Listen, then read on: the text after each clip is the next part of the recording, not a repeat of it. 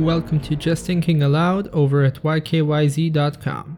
This is the fifth part of my arguments against the antinatalist stance that it's morally wrong to bring children into existence because it necessarily implies that they will suffer. My disagreement with this is twofold. First of all, it's an uncharitable outlook on the toughness and resilience of humans. It does not give us enough credit for how far we're able to go and how much we will gladly stand. Secondly, it argues against a life that entails suffering, as if anything other than that is even a possibility. Suffering is a necessary constituent of being alive. This is due to the fact that limitation is the fundamental prerequisite for existence.